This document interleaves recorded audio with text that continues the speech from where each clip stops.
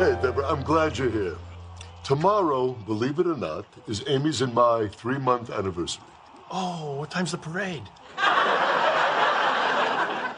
And we would like to have you, Deborah, over to celebrate, and you can bring somebody. Oh, that's sweet. Can't make it. We'll be there. No? Yeah? Do the laundry. How about I shrink your underwear and make you think your butt's going fat?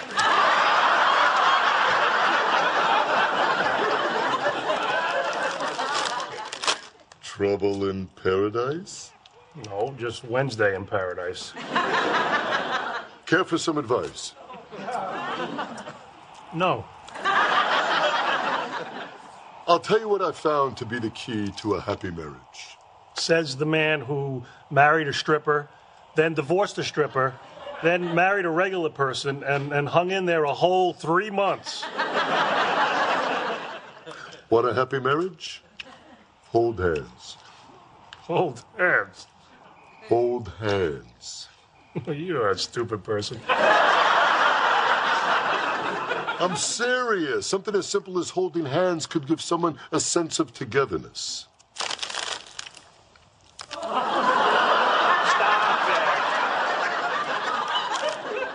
You are so afraid of affection. You don't touch me. Raymond, you're so closed off. Holding your wife's hand could be pleasurable for you. And more importantly, it might allow her to feel wanted and loved by you. How does that get me out of laundry? If you could connect with your wife emotionally, then perhaps you wouldn't see doing laundry as a chore. You might do it willingly for her as a gesture of love. You are an idiot wrapped in a moron.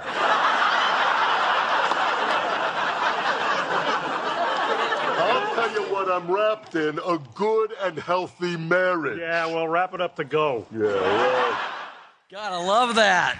Let me ask you this, by way of showing of hands, how many of you have ever had somebody try to give you marital advice that maybe you didn't ask for? Yeah, oh man, some hands shut up really quick. Well, thankfully, we don't have to rely on other people and Raymond's brother for marital advice because we've got the best book on marriage right here called the Bible. I mean, after all, it was God's idea of marriage. God came up with the idea, He designed it, and He has given us the owner's manual on marriage, and that's what we're going to be talking about today. So if you haven't already, turn in your Bibles to Ephesians chapter 5, verse 22. It's on page 473 if you're using one of the Bibles you may have picked up when you came in this morning. We are continuing our study. We're nearing the end of our study through the book of Ephesians, going verse by verse through this book, and the name of this study is Who Do You Think You Are? And we're learning about our identity in Christ, who we are and what we have in Christ. And today our identity is I am loved. I am loved. So turn to the person sitting next to you and just say, I am loved. Doesn't that feel good? I am loved. And to help us grasp this today, how much we're loved by our Savior, Paul is going to use marriage as an example of love. He's going to use marriage as an illustration. Now, some of y'all might be thinking, well, that's not a good illustration of love. I've seen some marriages. But what we're going to also see today is what the biblical blueprint for marriage is supposed to look like and how it's supposed to be very loving. Now, I warned you last week. I'm going to tell you again today. This passage in Ephesians chapter 5, verse 22 to 33 is one of the most controversial passages in the Bible compared to our society today because it's going to define for us marriage and what marriage is supposed to look like, the roles and responsibilities of the husband and the wife. It's controversial because what we're being told by society that marriage is and what it's supposed to look like is completely different than what the Bible says and God has told us. But can we agree that whatever the world is telling us in society about marriage is not working? Can we agree? I mean, over 50% of marriages don't make it, and that includes secular marriages and Christian marriages. And so we got to try something different. So let's go back to the source. Let's go back to the originator and creator of marriage. But I know today this is going to be difficult for some of you. It may upset some of you. I may be like a piñata today. Some of y'all are going to want to punch a little bit. But I'm going to really challenge you, don't put up walls. Let's really open our hearts and our minds to God's Word and the creator and originator of marriage. I'm actually going to have my wife of 21 years, my bride, Shelly, is going to join us at the end of this message to kind of help me close this message out in a practical way. So you can't just get upset at me today. because she's going to talk about it too. So misery loves company. But here's what I want to do. Normally we kind of work our way verse by verse, and then we talk about each one as we go. I want to just read the entire passage so we can kind of really grab the context, and then we're going to unpack this morning. So you guys ready? Yeah, the men are like, yeah. The ladies are like, oh boy. Here we go. Ephesians chapter 5, and let me just give you guys a little warning. Keep your elbows to yourself, men and ladies, okay? Because it's going to work both ways. So here we go. Ephesians chapter 5, verse 22. Wives, submit to your own husbands. There's the controversy right there. We're already in it. As to the Lord. For the husband is the head of the wife, as also Christ is the head of the church, and he's the Savior of the body. Therefore, just as the church is subject to Christ, so let the wives be to their own husbands in everything. Verse 25. Husbands. Help me out, husbands. What's the next word? Love your wives, just as Christ also loved the church, and he gave himself for her, that he might sanctify and cleanse her with the washing of water by the word, that he might present her, the church, to himself, a glorious church, not having spot or wrinkle or any such thing, but that she should be holy and without blemish. So husbands ought to love their own wives as their own bodies. He who loves his wife loves himself, for no one ever hated his own flesh, but nourishes and cherishes it, just as the Lord does the church. For we are members of his body, of his flesh, and of his bones. And then Paul quotes the origination of marriage, the design verse in Genesis chapter 2. For this reason, a man shall leave his father and mother and be joined to his wife. The two shall become one flesh. This is a great mystery, Paul says, what I've been talking about. It's a great mystery, but I speak concerning Christ and the church. Nevertheless, let each one of you in particular so love his own wife as himself, and let the wife see that she respects her husband. That's our passage today. Now, the real theme, I believe, of this passage is love. You see the word love 6 times in this passage, and love here is not defined as a feeling or as an emotion, but it's defined as an action. It's something that we do. And this action of love is displayed by 3 people in this passage that we're going to look at today to help us understand our identity, that I am loved, that we are loved in Christ. 3 people displaying love. The first one is the loving Savior. You have this in your notes. The loving Savior. There's 5 ways that Jesus loves the church, that he loves us, that we read in this passage. The first way that Jesus loves us is he loves us as our leader. Look at verse 23 again. It says, for Christ is the head of the church. He's the head of the church. It means he's the leader of the church. This is not my church. This is not your church. It's not our church. This is Jesus' church. Amen? We belong to him. He's the senior pastor. And the good news is he loves us as our head and as our leader, and he's become responsible for us. Responsible for his children, responsible for the church that he leads. Just like a CEO is ultimately responsible for his company as the leader. Just like a coach is ultimately responsible for his team. Jesus has taken responsibility for us, for our sin that needed to be forgiven. He went to the cross, he died for us, paid for our sins. As our leader, he took responsibility for us because he loves us. Aren't you thankful he did that, church? Amen? So he loves us, first of all, as our leader who's taken responsibility for us. Not only does he love us as our leader, but he loves us as our Savior. He's our Savior. Verse 23, the last part of the verse says, he's not only the head of the church, he's the Savior of the body. The reason we need a Savior is because we're sinners. The Bible says in Romans 3:23, how many of us have sinned? For we have all sinned and come short of a relationship with God, and Jesus was sent as our Savior to save us from our sins, to rescue us from our sins. He loved us enough to rescue us and save us.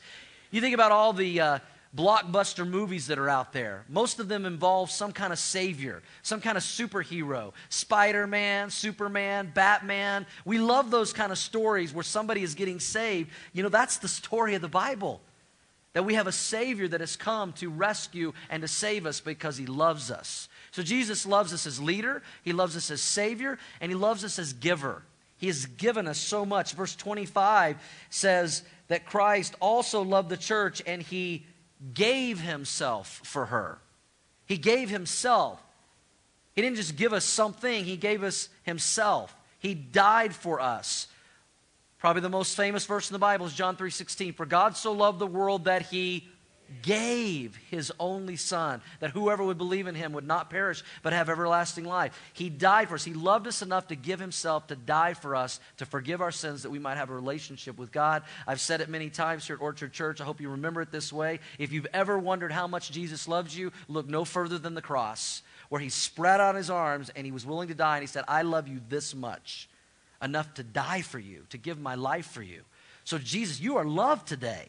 As a believer in Jesus Christ, Jesus loves us as leader, as Savior, as giver, and he loves us as our cleanser.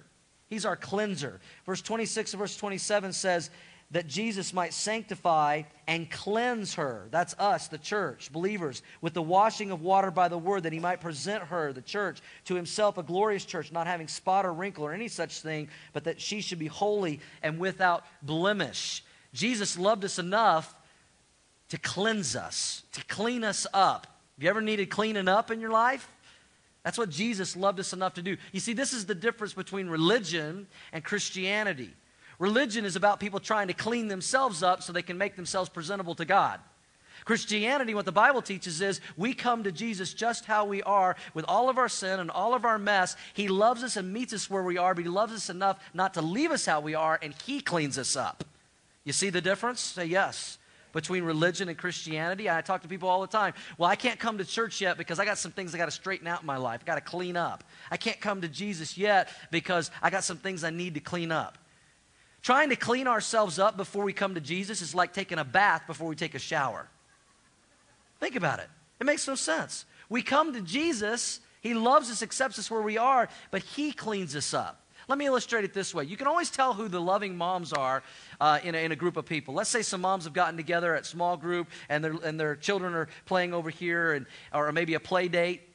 And, those of you that are parents of young, how many of your parents are young children? You know, like 2 and under? Okay, a lot of you, you're going to really identify with this. Some of you are going to have to think back a little bit.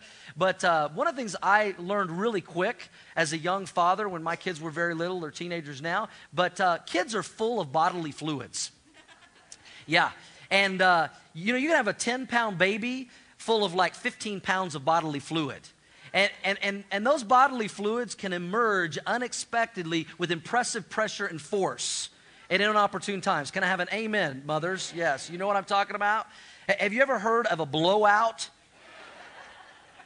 Have you ever had a kid, and I have, poop their neck? Yes, I said poop their neck. I mean, how does that happen? It's like reverse gravity somehow takes over, and they just make this mess. But you can always tell who the loving moms are, because a kid will have a blowout, and all the other kids are, and they're running away, and all the other moms are like, ugh. And then there's one mom lovingly coming over to clean up the baby, to take care of the child that's made the mess because she loves the child. That's what Jesus has done for us. He's the only one that loved us enough to run to us and not away from us, to clean us up from the messes we've made. Have you ever messed yourself? Have you ever made a mess of your life? You ever got it all over you, And Jesus comes, he's like, you threw up on yourself. You got it all over you again. I told you quit drinking so much. Jesus is like, I'm gonna clean you up. I'm going to meet you where you are because I love you. And I'm going to take care of you, and I'm going to clean you up.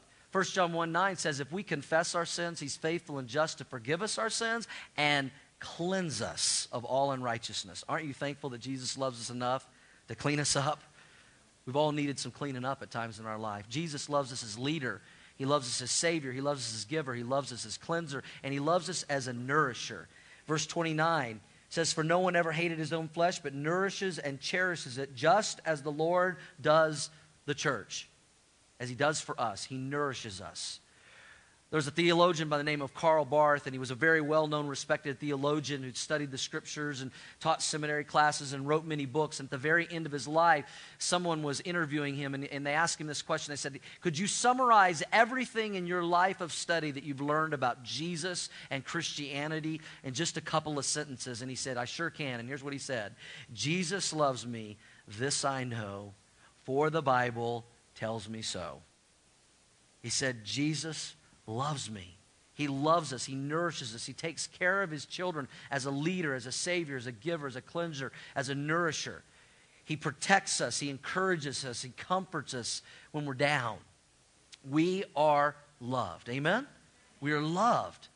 John was writing one day about in his letter about love and how much God loved us and loves him, and he's trying to help us understand it, and finally he just burst out in 1 John 3:1, and he said, "See how very much the Father loves us."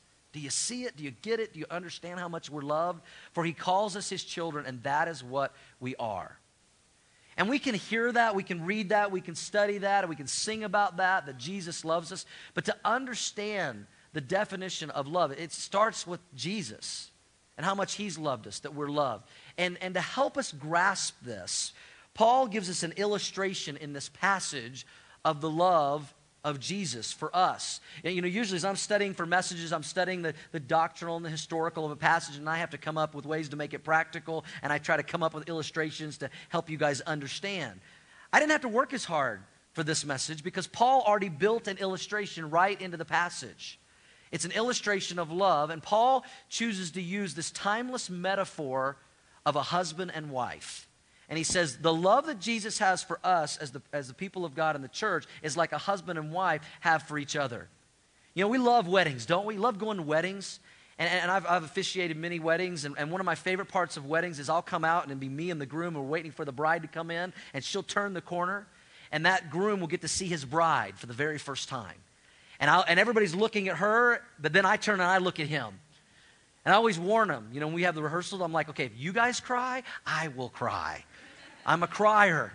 And so I love this picture of this guy seeing his bride for the first time, and all of the love and all the emotion and all of the affection. And that's what Paul's going to do here in this passage. He's to help us understand the love that Jesus has for us. He's going to use marriage, the love between a husband and a wife, as an example of Christ's love for us. And what's cool about this is not only does it help us understand Christ's love for us, but it gives us a biblical blueprint for marriage and what marriage is supposed to look like. And when it looks like this, it's very loving. It's very God-honoring. It's a wonderful thing. So we've seen the loving Savior. Now let's look at the loving wife, and then we'll look at the loving husband and how God has laid out what this is supposed to look like, because it's supposed to be a picture of Christ and the church. So first, let's talk about the loving wife. Paul addresses the loving wife. We're going to look at the role and responsibility of each of the spouses. First of all, what is the role of the loving wife biblically? Don't shoot the messenger, okay? Biblically. Her role is this: to lovingly submit to her husband's leadership. To lovingly submit. Verse 22, what does it say? Wives, help me out. Submit. I know it's really hard to say that. It's all right. The guys have got theirs coming. Wives, submit to your own husbands as to the Lord. Just like you're supposed to submit to the Lord, you're supposed to submit to your own husband. Look at verse 24. Therefore, just as the church is subject to Christ or submits to Christ, so let the wives be to their own husbands in everything. Notice the key words there, own husbands. This passage is not teaching that all women should submit to men. That's not what it's saying. Some women are like, I don't trust men. Neither do I. God is not asking women to submit to all men. It's to your own husband. That is what he's talking about here, your own husband. And submission, ladies, listen, our society has made this a dirty, ugly word. Submission is not slavery. It's not slavery. Let me help you understand it. In the original Greek, the word submit comes from the Greek word hapatasso, and it means this: to arrange under rank. To arrange under rank or order. It's a military term. Do you believe, let me ask you this, okay? Forget about what we're talking about for a second, but just answer this question. Do you believe that we serve a God of order? Absolutely. Have you looked at the universe and how it's ordered by our Creator? Have you looked at our bodies and how they operate and how it's ordered by God? We serve a God of order. And so because we serve a God of order, there has to be some kind of rank and order inside of marriage. Every team has to have a coach. Every company has to have a CEO. Every church needs to have a lead pastor to help make decisions and be the leader. So the same is true in marriage. And God's order and rank in marriage is that the wife submits to the loving leadership of her husband. Now, we're not talking about simple decisions here like, you know, hey, honey, what do you want to eat tonight, steak or Chinese? Listen, let me help you, men. Just love her and say yes. Just go with go wherever she wants. Just give her what she wants. We're not talking about little decisions. We're talking about major life direction changing decisions. Are we going to have kids? How many kids are we going to have? Where are we going to live? What house are we going to buy? What career are we going to follow? What's our finances going to look like? What church are we going to go to? And the goal is working together toward unity and oneness. The two shall become one flesh. But somebody has to be the responsible party, the leader, and somebody has to submit to that. And the role is that the wife submit to the leadership of her husband. Let me give you 5 things that submission is not and 5 things submission is biblically that I'll sum this up. I didn't have room for all of it in the notes, so you can jot it down somewhere else or you can go back and watch it online. But let me put them on the screen. 5 things submission does not mean. Submission does not mean, ladies, that a husband is the ultimate authority. The husband is actually down on the totem pole because above the husband is governmental authorities, law enforcement authorities, and then above that there's God. Men are to submit to God. So the ultimate authority is not your husband. There are other authorities that is above him. Submission does not mean that a wife does not have independent thoughts. Men, how many of you realize your wife has independent thoughts? Amen? They have independent thoughts. They should have independent thoughts, and we would do well to listen to their thoughts and consult them. The Bible says in Genesis that God gave Adam Eve to be a helper to him, to help him in making decisions. And so it does not mean that she does not have independent thoughts, which goes to number 3. Submission does not mean that a wife does not seek to influence her husband. You should seek to influence your husband. It's how you seek to influence your husband that's the key. And we'll get into that in just a little bit. Shelley, my wife of 21 years that we'll have come out in just a little bit, she's so loving and sweet when she says this. She's so good at it. She says, honey, if you would listen to me more, you would be right more. And she's right. God has placed her in my life to help me as I make decisions. So submission does not mean that a wife doesn't seek to influence. Number 4, submission does not mean a wife must obey her husband's commands to sin. There's a higher authority, and that's God that we answer to. Number 5, submission does not mean that a wife is less intelligent or competent than her husband. I know many wives that are more intelligent and competent than their husbands. This is not about IQ or education. It's about order and in the home. If that makes sense, say yes. Let me give you 5 things biblically submission does mean. Number 1, it means that a husband and wife are equal with complementary roles. That both husband and wife are made in the image and likeness of God, and we are equal before God, but we have different roles inside of the marriage. Submission does mean, number 2, that wives are to submit to their husband like Jesus submitted in the Garden of Gethsemane. Remember Jesus in the garden, he was fully man and yet fully God, and yet while he was on this earth, he was to submit to his Father in heaven. And he said, nevertheless, not my will, but your will be done. Was it hard? Yes. Was it difficult? Yes. Did he agonize? Yes. Were there emotions? Yes. But he submitted because that's what God had called him to do. It's doing the same thing Jesus did. Number 3, submission does mean that husbands are to lovingly lead like Jesus does the church. You keep seeing this in this passage. Just like Christ does the church. Just as Christ does the church. We'll get into that with the men in just a moment. This means, men, it means you're not cruel, mean, harsh, unloving. It's not a dictatorship. It means husbands are lovingly like Jesus does the church. And you know what I have found in my 25 years of ministry and watching couples and talking to people? Women want to follow somebody like Jesus. Amen, ladies? They want to. So be like Jesus. Number 4, submission means a single woman, for all you ladies who are single or single again, a single woman should only marry a man she can respect and follow. That is huge. We'll talk more about that when Shelley gets out here in a little bit. Number 5, submission does mean that Christian marriage shows the Trinity. You think about the Trinity. The Trinity is Father, Son, and Spirit. They're 3, but they're 1. They have different roles. They have different responsibilities. There's equal submission, but there's order, Father, Son, and Spirit. In a marriage, we are a picture of the Trinity. It's husband, wife, and God. And there is order, and there is submission within that. So the role is that the wife lovingly submit to her husband. Her responsibility is that she does it with respect, that she lovingly respects her husband. Look at verse 33. Paul says, nevertheless, let each one of you in particular so love his own wife as he loves himself, and let the wife see that she, what, ladies? Respects her husband. We'll talk more about this in a moment, but How do you respect your husband? Let me ask you, ladies, how do you talk to him? How do you talk about him? I've seen this over and over in marriages. How you talk about him and how you talk to him will cultivate what kind of man you want him to be. You treat him respectfully, he'll be more respectful. You disrespect him, he will act disrespectfully. It happens all the time. I was talking to a lady doing some counseling several months ago. And she had been with this man for like 10 to 15 years. And she was asking my advice, do you think I should marry him? And I'm like, yeah, why haven't you married him? What's going on? You know, you've been with him all of this time. And I asked this question. I said, well, do you love him? And she said, yes, immediately. Yes, I love him. And I said, do you respect him? She said, no. That quick. I said, so you love him, but you don't respect him. She's like, no, I don't. And I said, then you better not marry him. Because God is going to call you to respect him and follow him. And if you don't now, you won't later. She said a lot in that. So the loving wife submits to her husband's leadership. She respects her husband. That's the role and responsibility of the biblical wife. Okay, ladies, you can take a big deep breath. Now it's the men's turn. All right? Yeah, ladies like, yeah, get him, come on.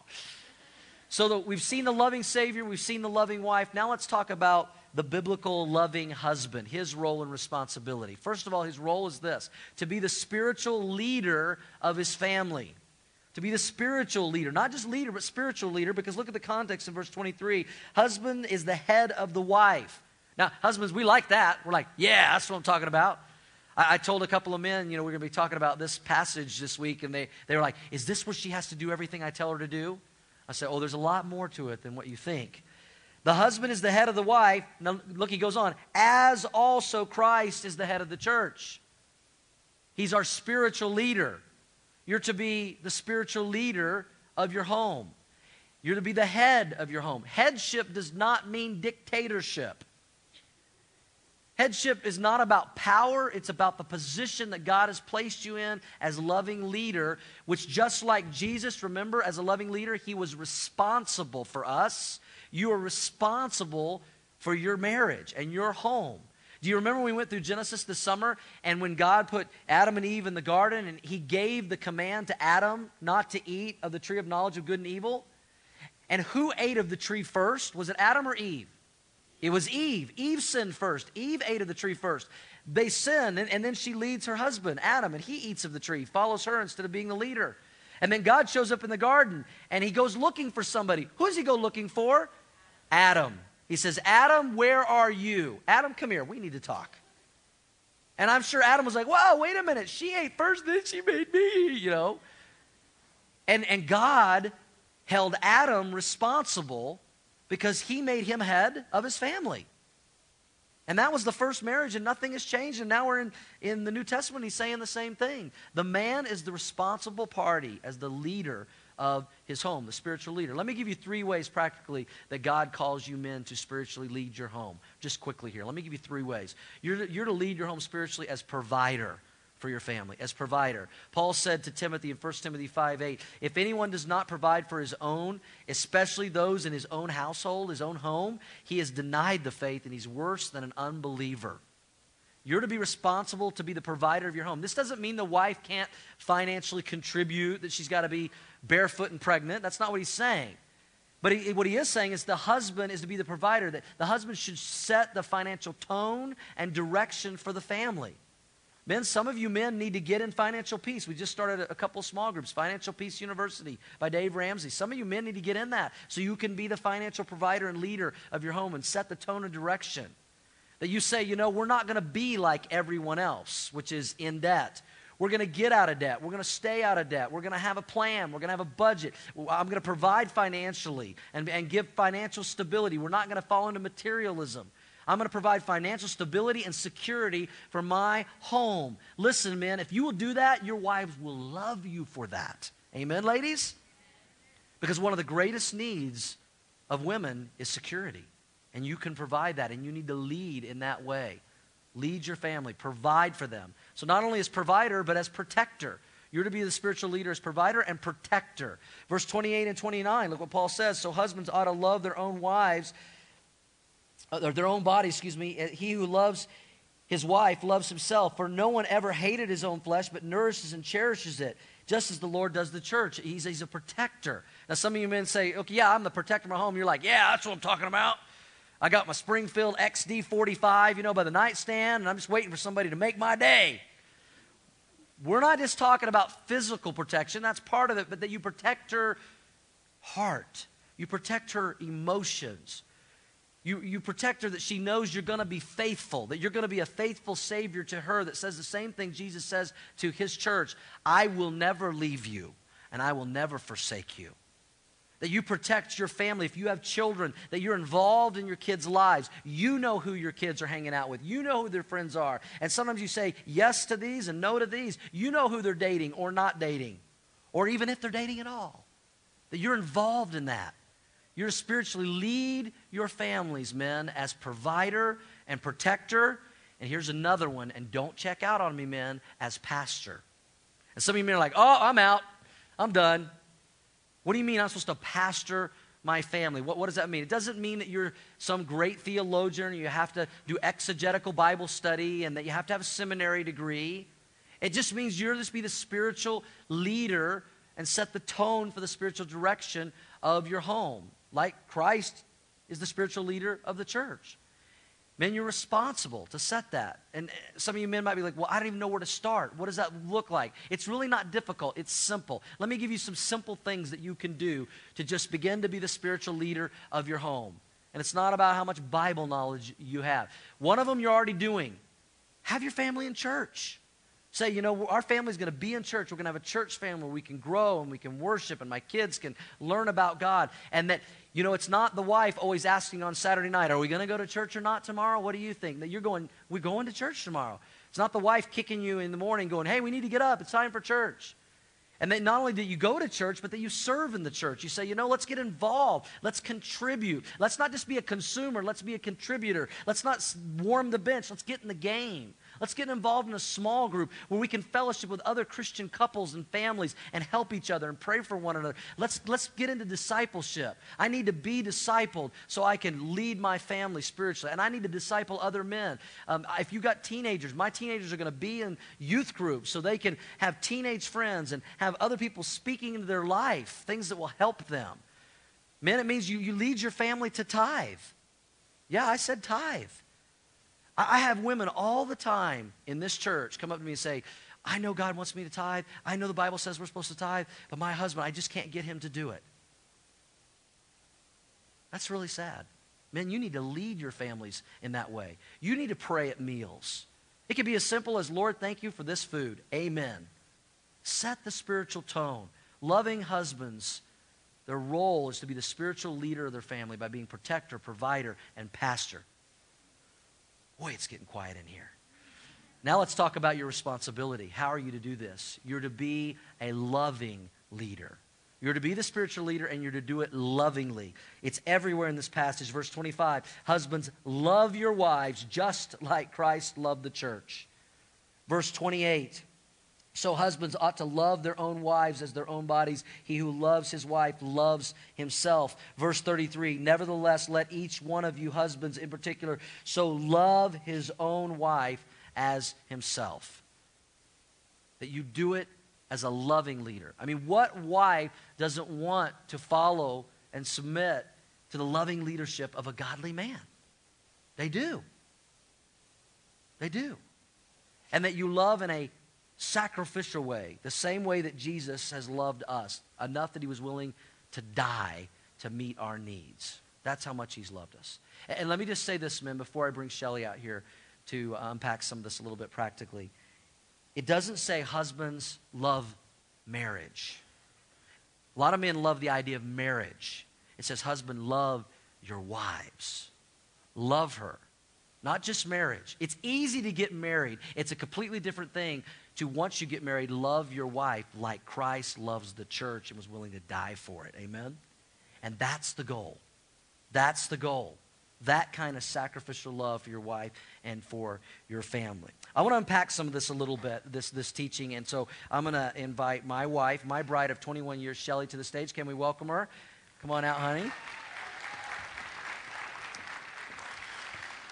And we're going to talk about this a little bit with the time we have left. First of all, how can wives and ladies not see this passage and this teaching as a negative thing, as a degrading thing, thinking about, submitting to their husbands? How can you help them with that? Well, I think whenever we look at the scripture, that it's important that we realize that God is our creator and our designer.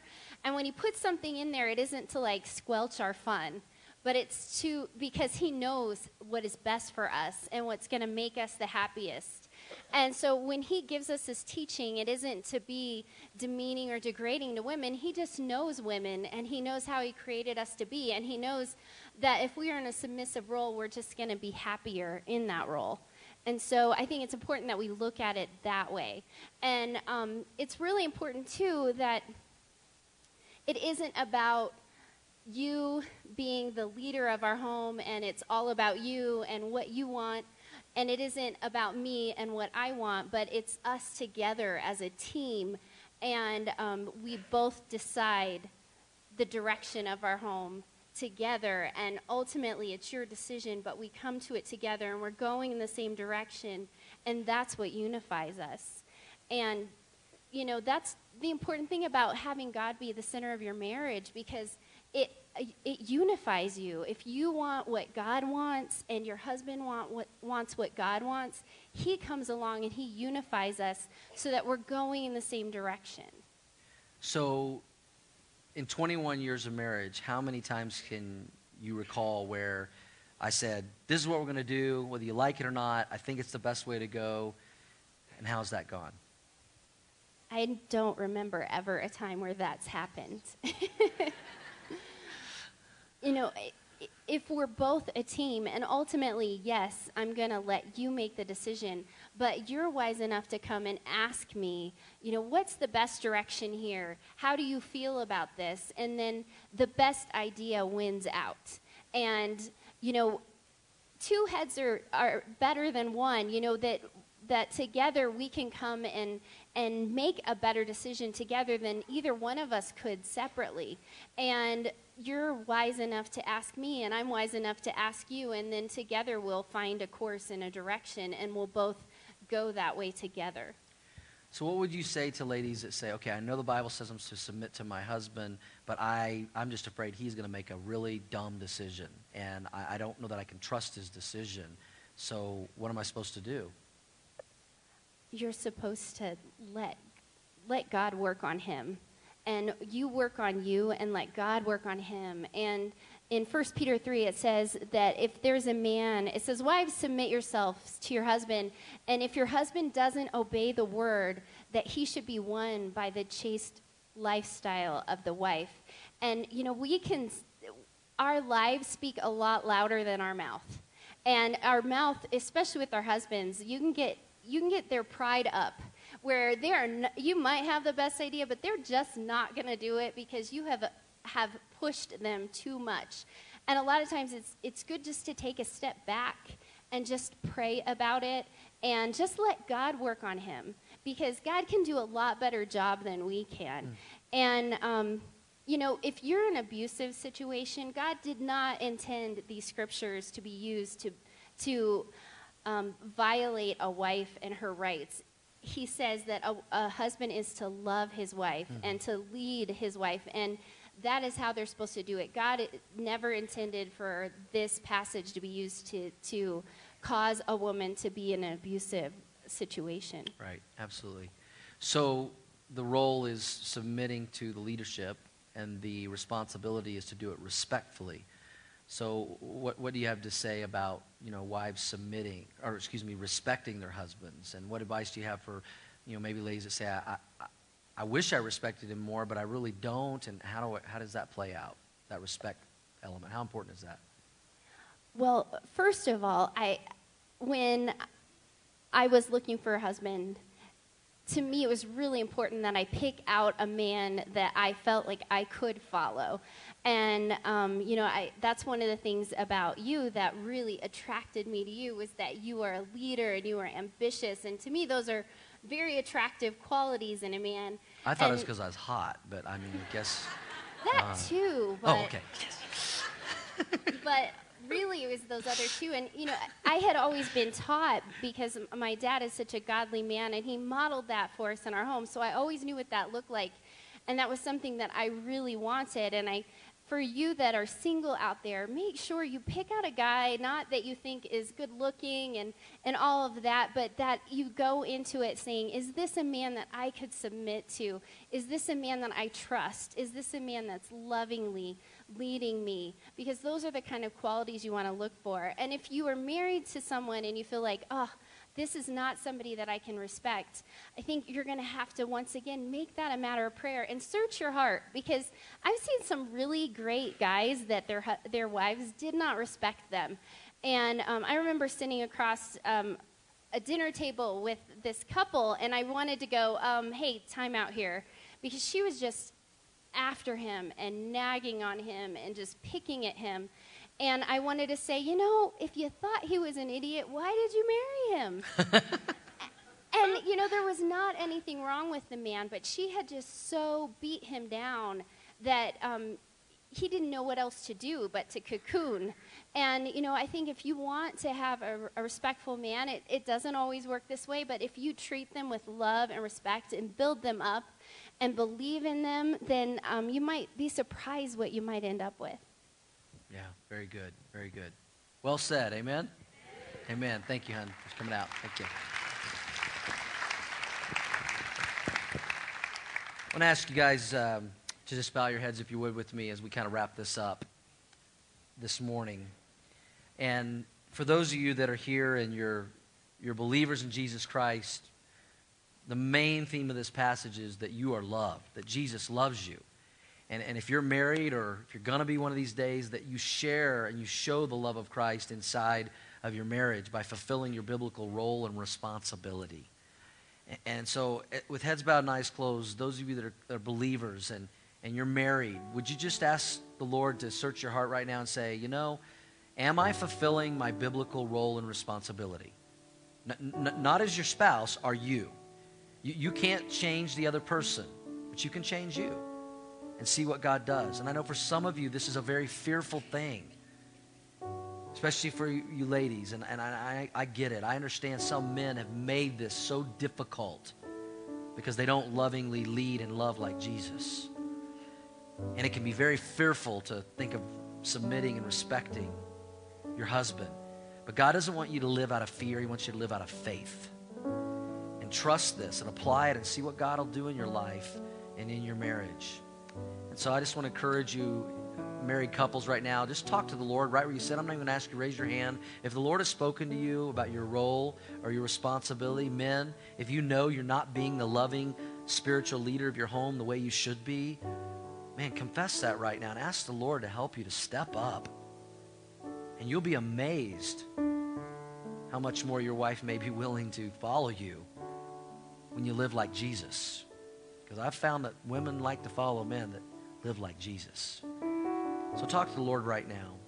And then if you're here today and you've never received Jesus as your Lord and Savior, as we talked about today, Jesus loved you so much, he was willing to give himself for you, to die for you, to clean you up, to forgive you of all your sins. And there may be some of you here this morning, and you've been trying to clean your life up before you come to Jesus. And Jesus is just saying, listen, I love you. I accept you. I don't condemn you. I want to forgive you and clean you up today. I want you to have a relationship with me. I want you to have forgiveness of your sins. And if that's you today, you'd say, I want to invite Jesus into my life today as Lord and Savior. I want him to clean me up today and make me right with him. I want to lead you in a prayer of faith that you can pray right now from your seat, from your heart to God's. It's not a magic prayer or magic words, but if you mean it and you believe it, the Bible says whoever calls on the name of the Lord will be saved. So if you're ready to pray that prayer right now and invite Jesus into your life today as your Lord and Savior, pray this with me. It goes like this. Jesus, I love you. I believe in you. I believe you died for me. And I invite you into my life by faith. Be my Lord. Be my Savior. Be my cleanser. Thank you, Jesus, for forgiving me and loving me. Thank you. And with heads bowed and eyes closed, nobody looking around for just a minute. I don't want to embarrass anybody, but if you just prayed that prayer of salvation for the first time, I want to pray for you. I want to pray for you that you would grow in your relationship with Jesus from this day forward and that we could be a help to you. So would you just slip up your hand? This is a testimony. Yes, I prayed that prayer of faith for the first time today. Just lift it up and just say, yes, I invited Jesus into my life today. Anyone like that this morning? Yes, God bless you up here on the top. Thank you. Anyone else? Yes, God bless you, sir. God bless you. Anyone else? Yes, sir. God bless you. Thank you. Anyone else? I invited Jesus into my life today. I meant it. Let me pray for you. Lord, I thank you for those who put their faith and trust in you today as loving Lord and Savior. Thank you for the time you met all of us and you cleaned us up, and the times when we still make a mess and you clean us up, and that you love us and you meet us where we are, but you love us too much to leave us where we are. Help us to grow to love you and know you more through your word. And Lord, I pray that we would just meet these people that are making a decision for you, that we would meet them with love and grace and mercy and welcome them into the family. And Lord, help all of us to have marriages that will be pleasing to you, where we fulfill our biblical role and responsibility, and that we be a picture to the world of your love for us, and that people would see our marriages and say, you know, I don't know what you guys have, but I want in on it, and we can point them to you. We thank you for loving us and giving yourself for us. And Lord, thank you for marriage, and thank you for our spouses, and help us to live out what you've called us to. We pray all this in Jesus' name. Amen. Can we celebrate decisions for Christ this morning? Amen.